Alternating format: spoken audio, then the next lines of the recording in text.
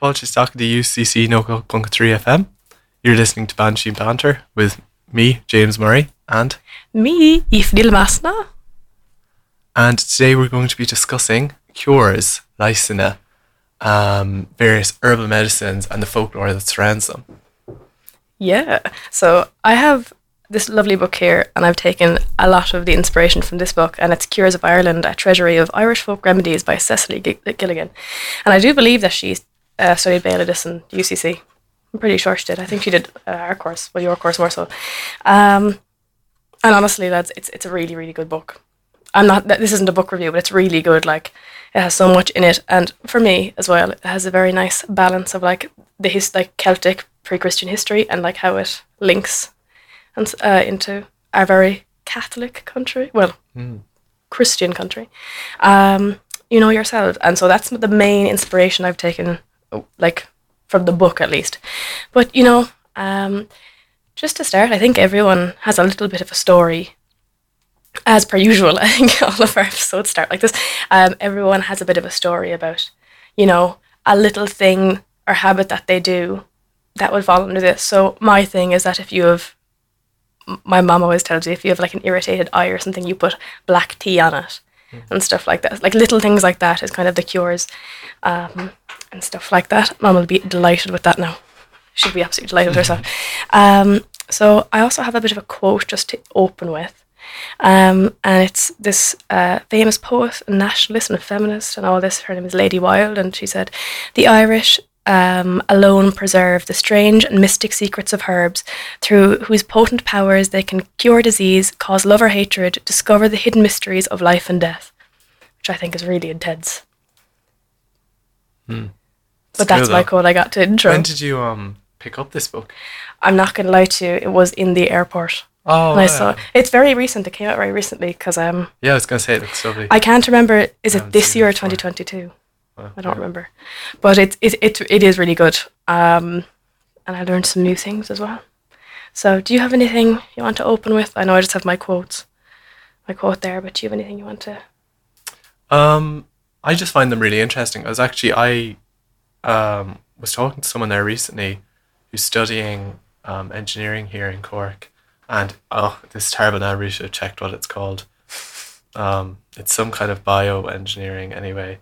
But it's looking at it kind of, like Pepsi is a huge employer here in Cork. And essentially what the work they're doing is actually, it's still plant-based. It's extracting from plants. It's creating products out of these plants.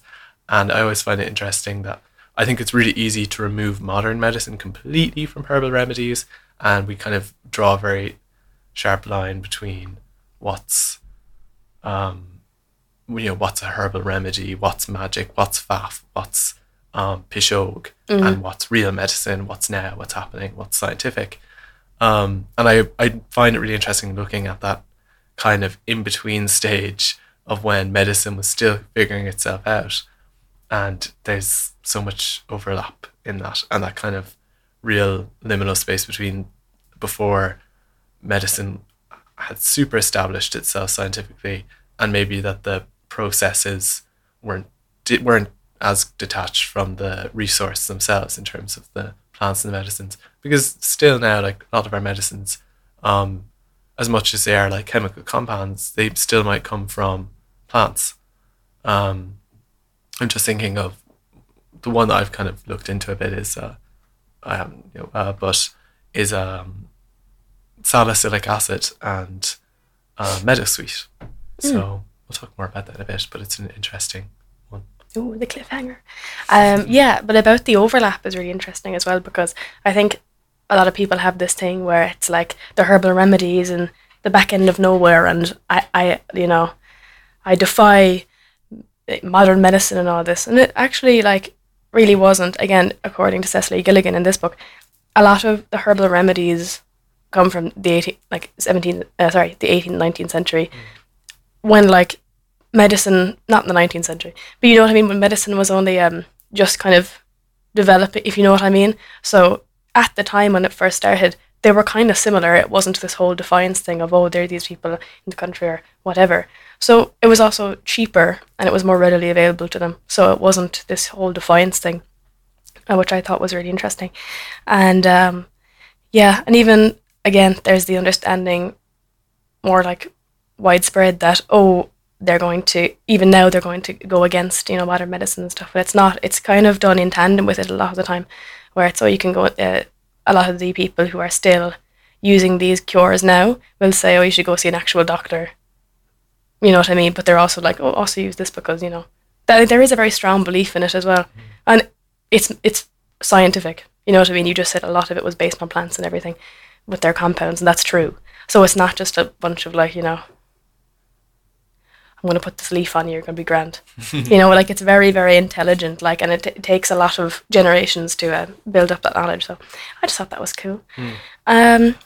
Yeah, I suppose we have literature dating back on this topic very, very far back, like in Celtic pre-Christian literature.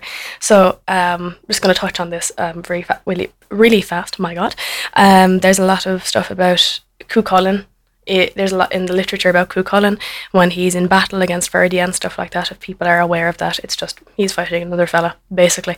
They're absolutely cutting chunks out of each other and trying to kill each other, and yet medical professionals at the time would use specific herbs and put them in this herbal bath and stuff like that. And that trend of a herbal bath is repeated over and over, and even right around the time of Christianization.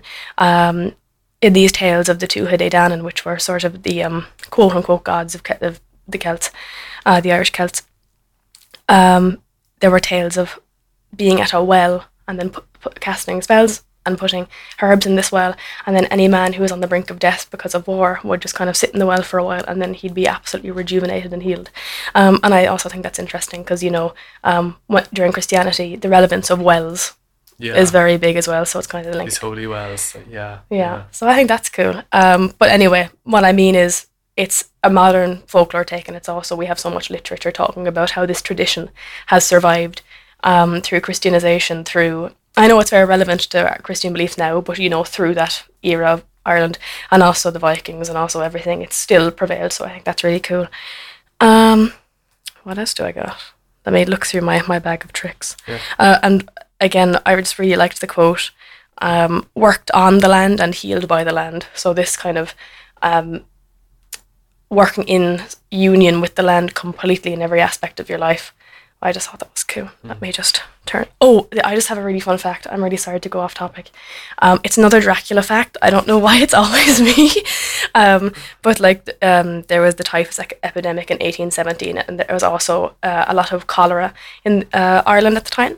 And herbal cures and remedies had a very big prevalence in that, at least trying to just curb the amount of people dying.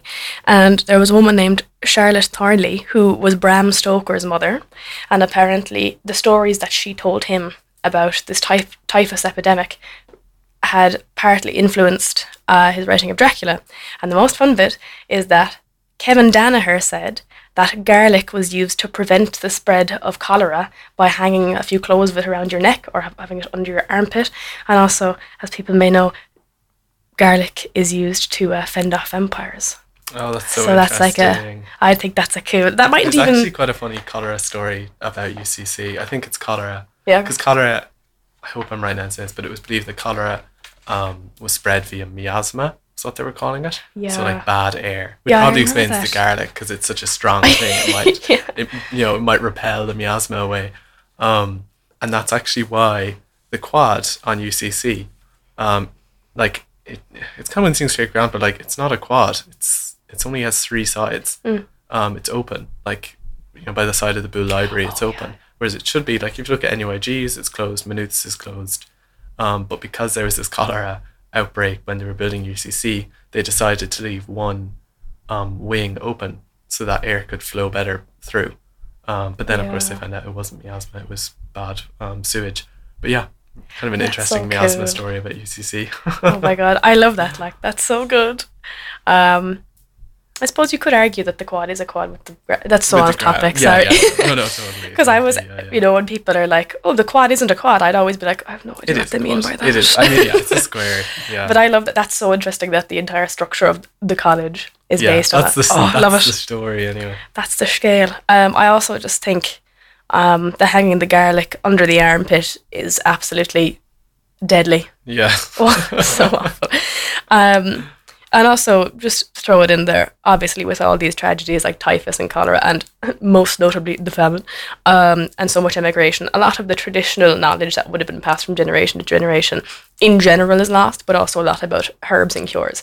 So a lot of the things in this book about the cures, they're so aloof about it. There's this man who, and I believe him, but there's this man who says he uses this sort of plaster made out of 4 herbs that can cure skin cancer, and that has cured skin cancer on patients that have caught it early when it's visible. And he won't tell anyone what it is. And I just think, and he's an elderly man, I think that's a bit... That's hilarious. I think that's a little bit rude, to claim you have the cure for a type of cancer, and you're like, it's my secret, girl. There's you know? a lot to be said about that, isn't there? I know. I think a lot of the tradition of cures, again, I'll get to it in a second. I have something written about it. It's people are very pedantic about when they tell people a cure or certain details of the cure, or even when someone who has a cure is growing old in age or is going to die or something, or knows they're getting on, I suppose. They mightn't even pass it on to their spouse. It has to be a very certain person, and then it comes into, have you ever heard of like the 7th son of a 7th son and stuff like that? So it gets into that. I have stuff about that where I'm jumping ahead. What do I have? Oh yeah, it's also a good point to mention. The Mná Fasa and the Fear Fasa, and like Cecily Gilligan had Ban na Livina in here, but I'm gonna say Mná Fasa because they're similar in that sense of. If people don't know, sorry, it's like the English. I don't know why I can't speak today. The English is wise woman or a wise man, directly translation, but it would be someone who's very involved in the community and who would give sort of medicinal advice and get the old herbs and smear a bit of herb on you and be like your grand. But very valued by the community, but also a lot of Mná Fasa were kind of marginal on the community because a lot of the time they were elderly, widowed, independent women. And obviously at the time it was, where's your husband, girl? Do you know what I mean? So they were all marginal, but so part of the community and so trusted at the same time. So it had this kind of paradox. I have another quote. I'm going mad with the quotes today. So the existence of the woman midwife, witch healer, challenged all 3 of these hierarchies: church over laity, man over woman, and landlord over peasant. So they were a threat to order and established society at the time. Because, if you were a healer and you were healing everyone and you were a valued member of society, you were also a witch and evil, so people couldn't accept that. I think that's all I have for my kind of lead up to cures. I'm going to open the book now and I'm going to read you some cures, because I think, obviously, I'm not joking, I'm not trying to make light of it, but some of these are a little bit, you get a bit of a giggle, I think, because I'll just get into it. So there's stuff that I see a lot of similarities in. So the 6 main things that I have that people had as cures for kind of, I'm going to say quote unquote simple things. So it would be, I have arthritis here, but it would also be stuff like asthma, a cold, a burn, stuff like that, is honey, goat's milk, or various types of milks, like dandelion milk, I think when you boil the milk in dandelions. Nettle tea was very popular. Dock leaves, I'm not entirely sure what dock leaves. It's what you use to when you're a child and you have a nettle sting, isn't that it? Yeah. And wedding rings and the sign of the cross. So I'll read you a few. So for arthritis, it was like if you made a dandelion tea and then simmered wild garlic leaves in milk and you drank it. Or it would also be something as simple as eating parsleys or apples or taking a seaweed bath. And there's a lot of prevalence as well, actually, of carrageen and dilish, of these different seaweeds that you'd boil in hot water. If you had a sore throat or a cold or anything like that, it was meant to cure them really fast. So seaweed, I suppose the salt and everything would be very good, scientifically for your cold and stuff. But, goat's milk, again, was meant to be good for asthma. I love this one. Baldness. Rub the head with a raw onion. I don't know how they gathered that one. See, I think these are funny just because I don't think we've stopped doing it. I don't think we've stopped having, the ones, when it comes to these, illnesses, like a sore throat and stuff, I can even understand those, in a modern scientific sense of like you're dealing with people who don't have access to modern medicine, and even like medicine as a concept still emerging, and they're using what is available to them. Like it's not like these are people like who maybe nowadays when they're partaking in herbal medicines, and I'm not saying this in a I'm not saying this in like a pejorative way or whatever, but it's not like today where maybe like if you have a sore throat and you decide to have nettle tea instead of a paracetamol or something, that you are like choosing a herbal medicine.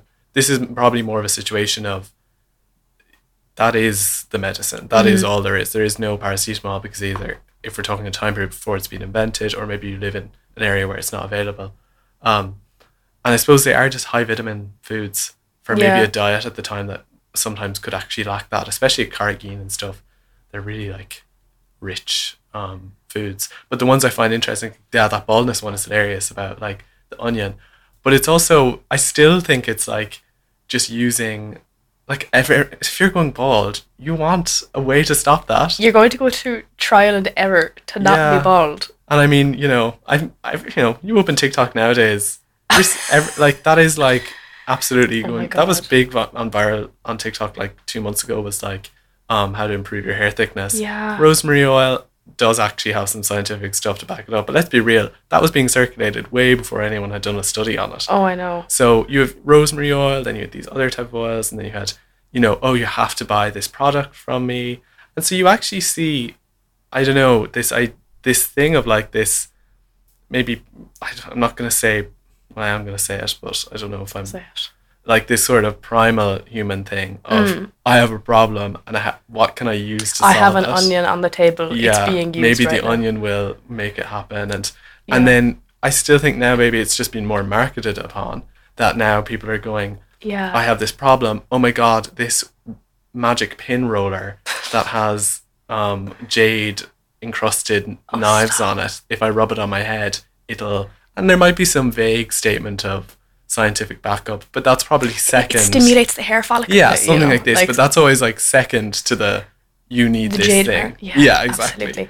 I was literally going to say, just to clarify, when I said these would get you a giggle, I'm not taking the piss. Sorry. Like, absolute, like, no, I'm just saying, because I was thinking about it, I was like, I'm not making fun of these people, because a lot of the time, it's all they had, and also, even if they did have access to other medicines, like, let's say paracetamol or something, you'd be hesitant, because you're like, what is that? I know what the dandelion is, it grows from the ground. What is this, pill or whatever you're giving me? So completely.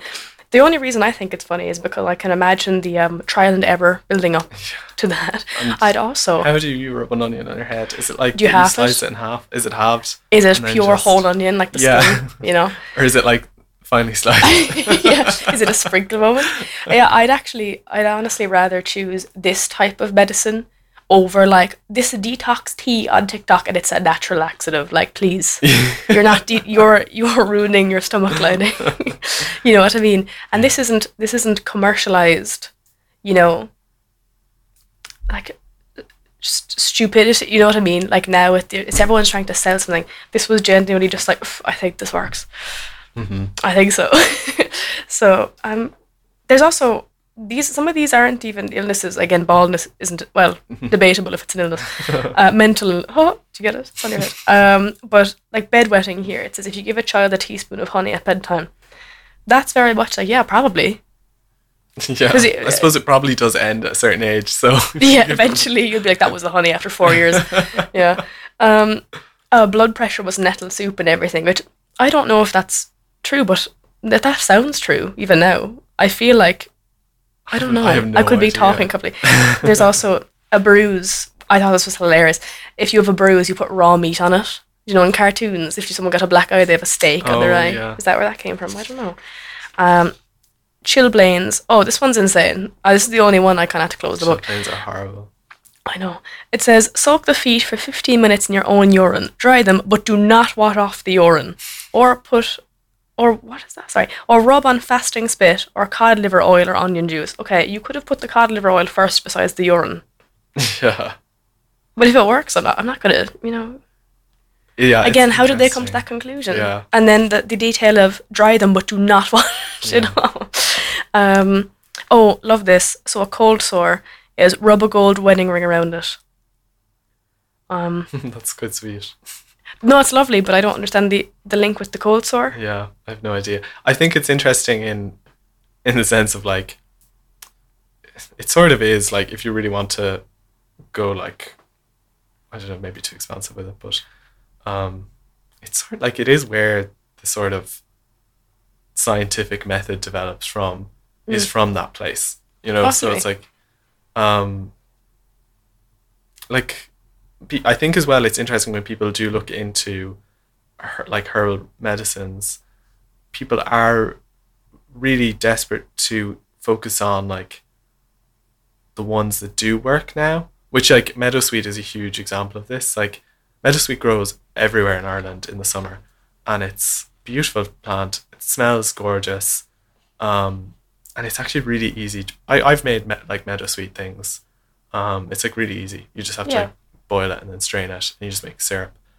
But the smell of it is really interesting because if you overcook it, it smells exactly like aspirin. Like I can't explain it. It's like so intense. And even my face wash, the CeraVe, I have like the blue one. Yeah. And I was like washing my face today, and I realized it smells like meadowsweet, and it has salicylic acid in it. And it's like funny that you can still smell it, like even through all the processing it's been through. It's such a distinctive like smell. But it is like a really interesting one, just because it is this thing that people like. You've so many accounts in the National Folklore Collection of meadowsweet being used as like an anti-inflammatory, because that is actually, it's even in modern medicine, that is what you would use it for. It's totally anti-inflammatory. And even there's accounts now being found of like ancient Egyptians used it by rubbing willow bark. Because willow bark is actually also really high in salicylic acid. But then it has like other effects as well, which are kind of interesting, that actually modern aspirin tablets have a really big problem nowadays with they ruin your stomach lining. They're just really harsh on your stomach. Like if you're taking a lot of it over a course of a long time, you'll have a really sore time. Whereas meadowsweet the plant has I'm trying to remember the name of it. Do I have it written down here somewhere? Mucilage. So within the plant, and when you like boil it and stuff, it's basically like a mucus.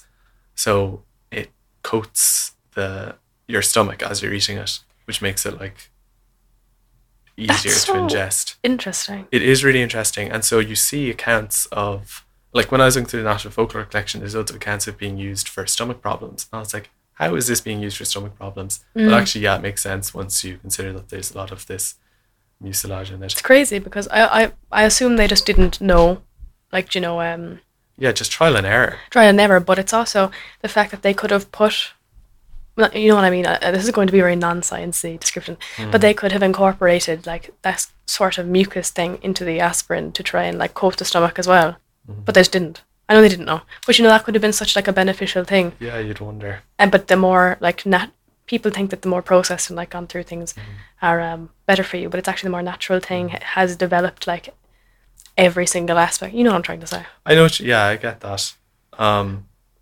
Aspirin's not very popular anymore either. No, I was going to say I don't know anyone who takes people don't really take aspirin anymore. It used to be very, very popular.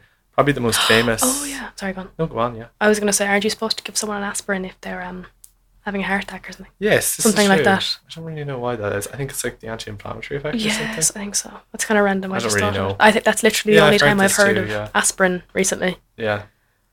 The most like famous person who used to take aspirin was probably this is kind of a random story now. This might be going way off topic. But it's Alexei Nikolachev, I'm going to say. I probably have this written down. Yeah. I know the name, but I can't think of... Nikolaevich, that's it. So he was the Prince of Russia. Ooh. And his mother was the queen at the time. And basically he suffered from hemophilia, which is your blood doesn't clot. If you get a scratch or something, your blood's not going to clot. It's really horrible disease to get. And basically they had tried everything. He was also in this really terrible position as I think he was the only son, I'm going to say, in a family of like mostly daughters. So there was this expectation for him to inherit the throne. And also Russia was incredibly unstable at that time. This is like right before the they were overthrown. This family, and anyway, in a kind of last ditch effort, she didn't know what to do. She had kind of a near scare with Alexei where he fell, and if he had cut himself, he would have died basically. So his mother called in Rasputin to come in and treat him, and his condition actually improved. And there's been like lots of theory as to how this is, if it's just rumor, if it's just speculation. Was it the prayer? Because Rasputin, of course, is a monk, who we all know from that brilliant Boney M song, which we might play in a minute. Oh, stop! That's a good idea. But so Rasputin comes in, prays over him, but one thing that he told them to do was stop all of the current treatments that are happening, stop them all. And one of them that he was taking was aspirin. So, because it helps with the pain. Yeah. But aspirin is a blood thinner. That's actually the heart attack thing. Yeah. Oh, no, you're sorry. It's a blood thinner. Which actually is terrible if you have haemophilia, because you don't want your blood to be thinned. Yeah, worst case scenario. So that's like a potential reason. That's cool. I know this is so off topic, but I'd love to do stuff on Rasputin. Yeah, on this book. Fascinating. People thought he was Satan. You know what I mean? How did he survive the poison? Yeah. Do you know what I mean? I don't know. What an interesting man. Yeah. On that note, I think we're going to have a short music break, so we can listen to some Boney M. We will be back, and we'll see you in a few minutes.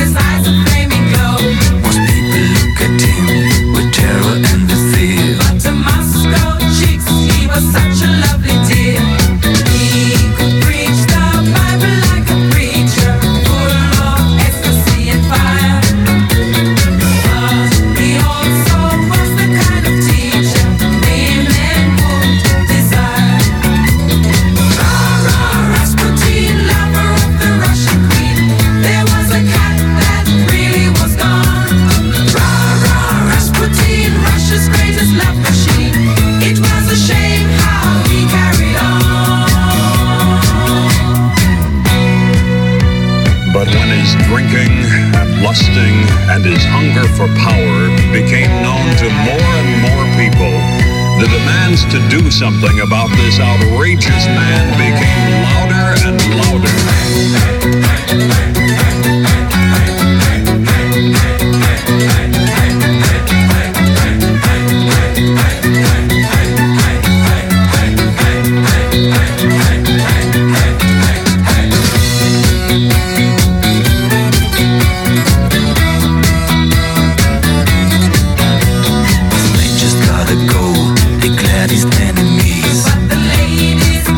Don't you try to do it, please. Without his Rasputin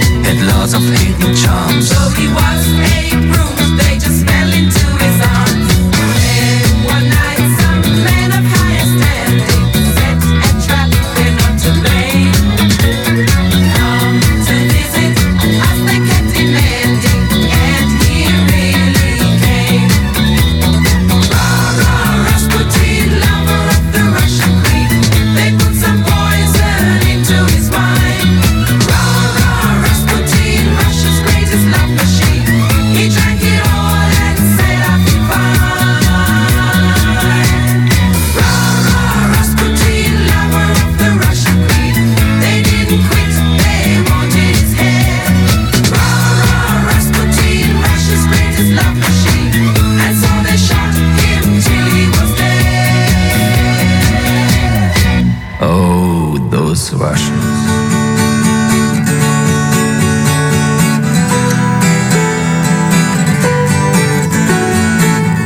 Did you stand there all alone?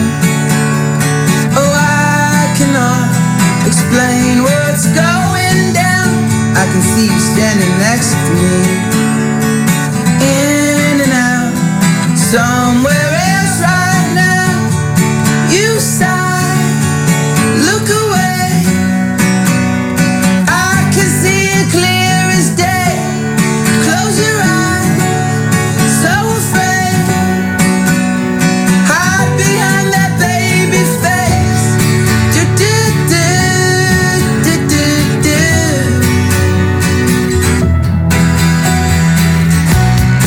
You can drive all night, looking for the answers in the pouring rain. You wanna find peace of mind, looking for the answers.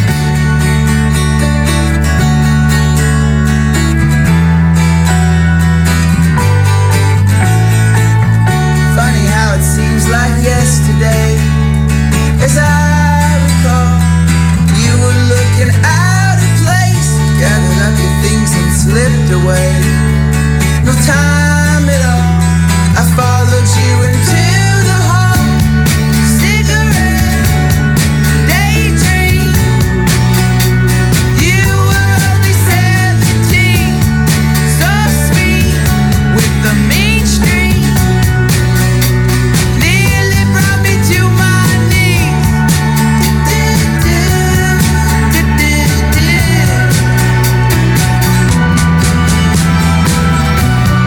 You can drive all night, looking for the answers in the pouring rain. You wanna find peace of mind, looking for the answers. If we can find a reason to change, looking for the answers. If you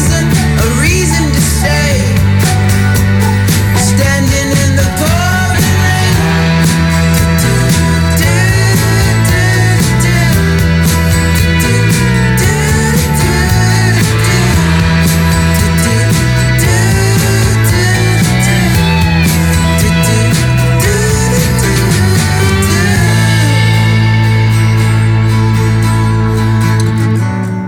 You can drive all night, looking for the answers in the pouring rain. Wanna find peace of mind, looking for the answer. We can find a reason to change, looking for the answer. If you can find a reason to stay, standing in the pouring rain. Hello, you're listening to UCC 98.3 FM. This is Bean Sí Banter with me, James Murray, and... And me, Aoife Ní Lomasna. Sorry, I'm just going to lift my mic up. Struggling a small bit. But yeah, we're back. If you weren't listening before, we are talking about cures and leishna, which are medicines, and the importance of herbs and, you know, things like that in traditional medicine, mostly in Ireland. And we're taking from the book Cures of Ireland with Cecily Gilligan, and we're just going to keep on going because I have a few more things in this book that I thought were very interesting. So again, if you haven't been here before, I said like a lot of the reoccurring cures, that are very prevalent in like the Irish tradition are honey, different types of milks, specifically goat's milk, and kind of self-made milks per se, like dandelion milk, nettle teas, stock leaves, and heavily religious things like wedding rings and the sign of the cross. So I'm just gonna keep on going. What's my next thing? Hair growth. So we had balding a few minutes ago. We have hair growth. That's washing it with nettle tea. Amazing. Hangover. We have eat some honey. I don't really know the relevance of eating the honey, but it does have a drink. Hangover. You know what? That might be. Maybe we should bring that one back. I think we should. Depends how much honey now. I think we should report back next week and see how we go. Yeah. After our storytelling event in the pub, plug. I'll talk about that later. And it's also to drink lots of water. But I feel like we've kept that one up. Yeah. A headache. So this one's interesting. To be free from headaches for a year, get a haircut on Good Friday. Oh, that's very good. There's actually a whole thing as well. It's in a lot of beliefs around the world. I was seeing it. You don't cut your hair on certain dates, and not just, dates of religious importance, but really like it'll be don't cut. What is it again? Is it don't cut your hair on a full moon or a new moon? I could be wrong. Something like that. This is more so like kind of. Today's a new moon. Is it actually? Yeah, the moon actually I don't think is set yet. It's still out. Oh. It's a bit weird. The moon's been a bit. I love when the moon is out and it's like. I was going to say something so stupid. I was going to say, I feel like I'm in a Star Wars. When the moon is in the sky. Anyway, I wonder how people felt about that back in the day. Yeah. They're pretty good ways of tracking it as well. They were so good. I just have to check my phone. It's like, what time is it? I don't know. Can you read a sundial? I can't. I think I can actually. Can you actually? Isn't there one in the garden over there? There is, yeah. Haven't a clue. I just think it looks nice. Okay, love this one. Infertility. So visit a Sheila na gig, which is a stone carving of a female figure displaying her vulva. Sorry, trigger warning there. Sorry, intense topic warning.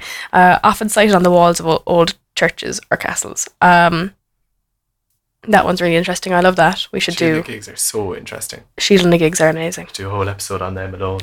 But a lot of them are really interesting because they're built into these like Catholic churches, and they're a great example of this like very unique Irish Catholicism that existed and was pretty heavily suppressed and hated by the Vatican.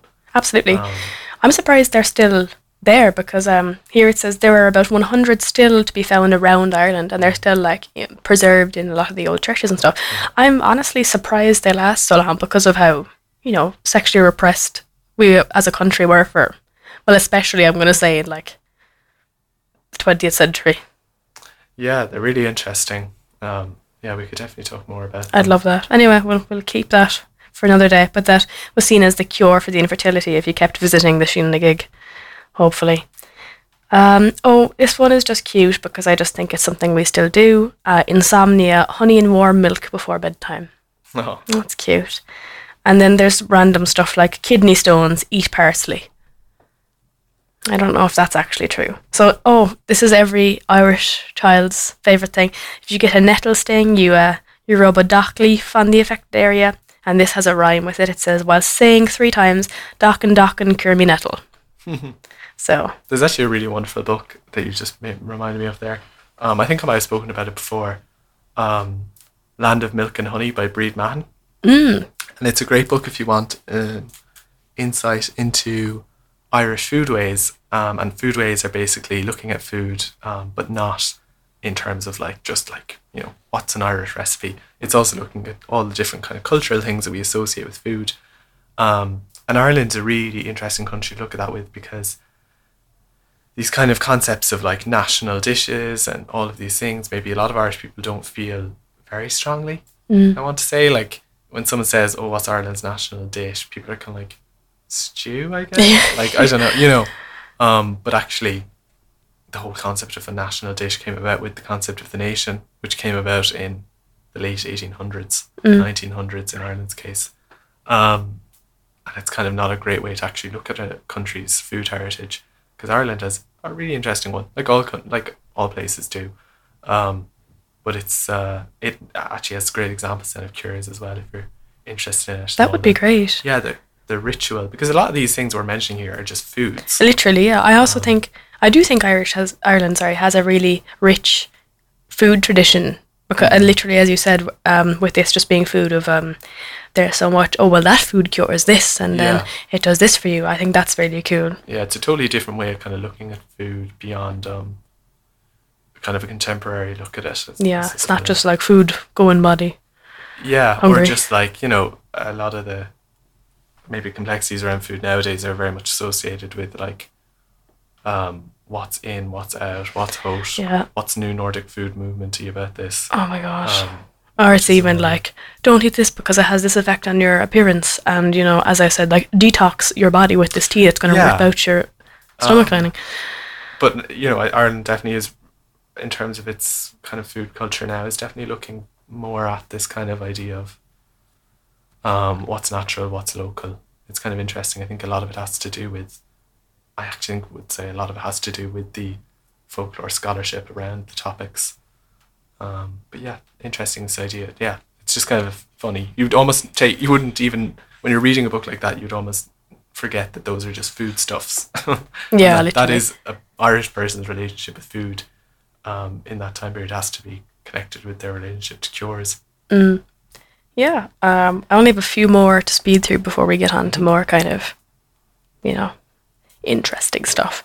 So I'll just kind of, this one actually, I think this one's so funny. Ringworm. Make the sign of the cross on the infection with a gold wedding ring. Do this for 3 days. Bless the ringworm with straw from the Christmas crib. Do you think they were using the wedding ring because it's called ringworm? Maybe. I would laugh. Sorry, that is so funny. They were like, yeah, obviously, this is the way. Where are these collected from? So I think most of the stuff that comes from this book, Cecily Gilligan went around the country herself and interviewed a lot of people, specifically from the country. So I think you know yourself, like a lot of West Cork people, elderly West Cork people, and things like that. I think this kind of long list she has in the middle of the book, let me just have, all of the ones that I've read so far are cures that she has directly collected. And she said, I do not know their medical values and I'm not recommending them, just in case. So we probably should have started with that as well. Oh, sorry, yeah. This is not medical advice, this is banter, dare I say. Yeah. But this is all that she's collected. I think almost everything in this book is what she's collected. Spots have apply your own spit. I don't know what the mindset was behind that. That was quite interesting. Yeah, spit I is suppose a big thing in terms of appearance. I suppose it has some relevance because, you know, enzymes and spit. I mean that potentially too, like scientifically or whatever, but it could have an effect. Yeah, I was just thinking in terms of the actual act of spitting on yourself. It's you see it across loads of different cultures as being kind of like quite a powerful act of ritual. Yeah. It sort of kind of lets people know, you know, you don't really care. Yeah, no. Yeah. I have one more, and it's sty in the eye. Using a blessed gold wedding ring, make the sign of the cross over the sty for 9 days, or look through a wedding ring with the affected eye and bless yourself 3 times, or bathe the eye with cold black tea. So that's there. Now, if you want to buy the book, there are a lot more in there. I mean, that was good. I just looked up there, how long does a sty last? And it's 1 to 2 weeks. So, I mean, doing anything for 9 days. I was going to say that. I said 9 days is a bit ridiculous because it's going to be gone anyway. Like, of course, you're going to say that worked because it's going to be gone naturally. Well, I suppose it's a good way to. I suppose it's just a good thing to do. I mean, no harm. No harm. We'll probably finish up a bit early, but I have a few little things just to kind of close us out. So, obviously, the relevance of faith is very important in a lot of these cures. So even though you are using stuff that is physically in front of you and very kind of quote unquote normal, let's say, like food, a lot of it as well, as you've seen, will be tied into praying and saying 3 Hail Marys and 1 Our Father.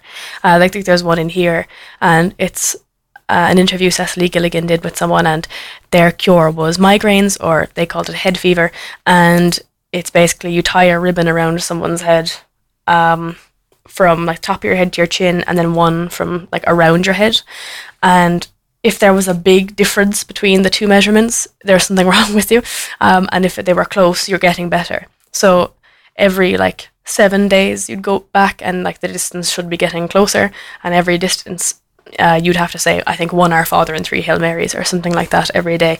And also the relevance of numbers. So 3, 5, 7 and 9 are very important numbers in Ireland culturally, like through mythology, through Celtic literature, and in folklore as well, especially 3. I think everyone knows that 3 is... 7's a big one. It's yeah. in the Christian sphere. Yeah, same with 5. I think 5 is very important for like praying and stuff like that, again, according to this book. And the other thing I want to close out with is learning cures is really finicky. I mentioned that, this gentleman who claimed he had a sort of cure for skin cancer, he would not say what the herbs were. And it was really difficult to get it out of people. They wouldn't even pass it on to their spouse or anything when they died, a lot of the time, not all the time. And what's the other thing? There were some people who were kind of automatically blessed by birth. So I'll just actually get it up in front of me now. But it was, what was it called? Oh, so if it was the 7th son or the 7th daughter, you were said to be able to cure like loads and loads of diseases, especially ringworm for some reason. I don't know why it was an extreme emphasis on ringworm. But, I probably know why. Or I assume why. Because an experiment you do to see if the 7th son or daughter was able to cure, you'd put a worm, ringworm, you'd put a worm in this person's hand, and the worm would die within 5 or 7 minutes. And even recently, Cecily Gilligan said she did interviews with this young woman. She was in her 20s and she was the 7th daughter. She says, yeah, I hold a worm in my hand and it struggles and it dies. Because throughout Irish history, especially again, this is a tradition that's prevailed through like Celtic ages and things. They thought that worms like caused like a lot of diseases. They hated worms.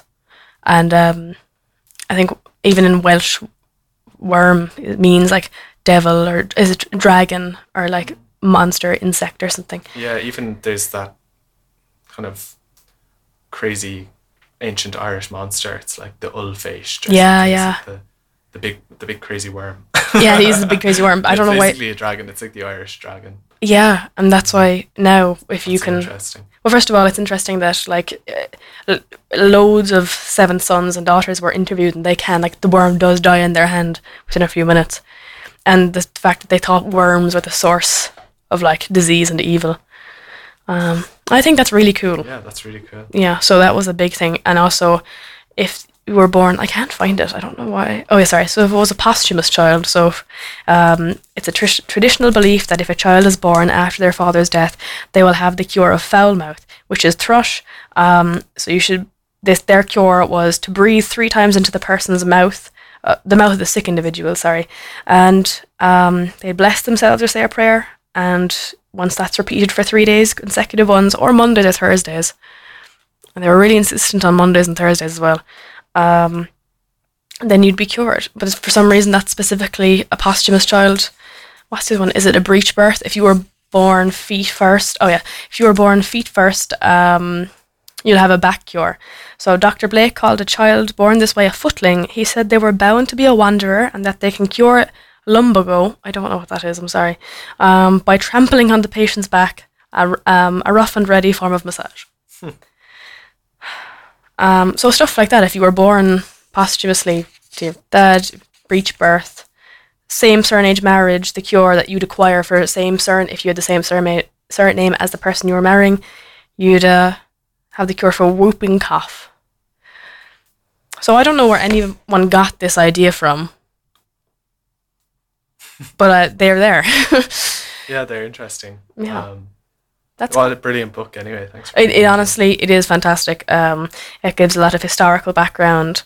It gives a lot of, it's a lot of rich information. It's not just kind of like people drank honey sometimes to cure things. It's very specific. Does it give a lot of its own, like, I can't remember. It's a woman that wrote it, isn't it? Yeah, Cecily.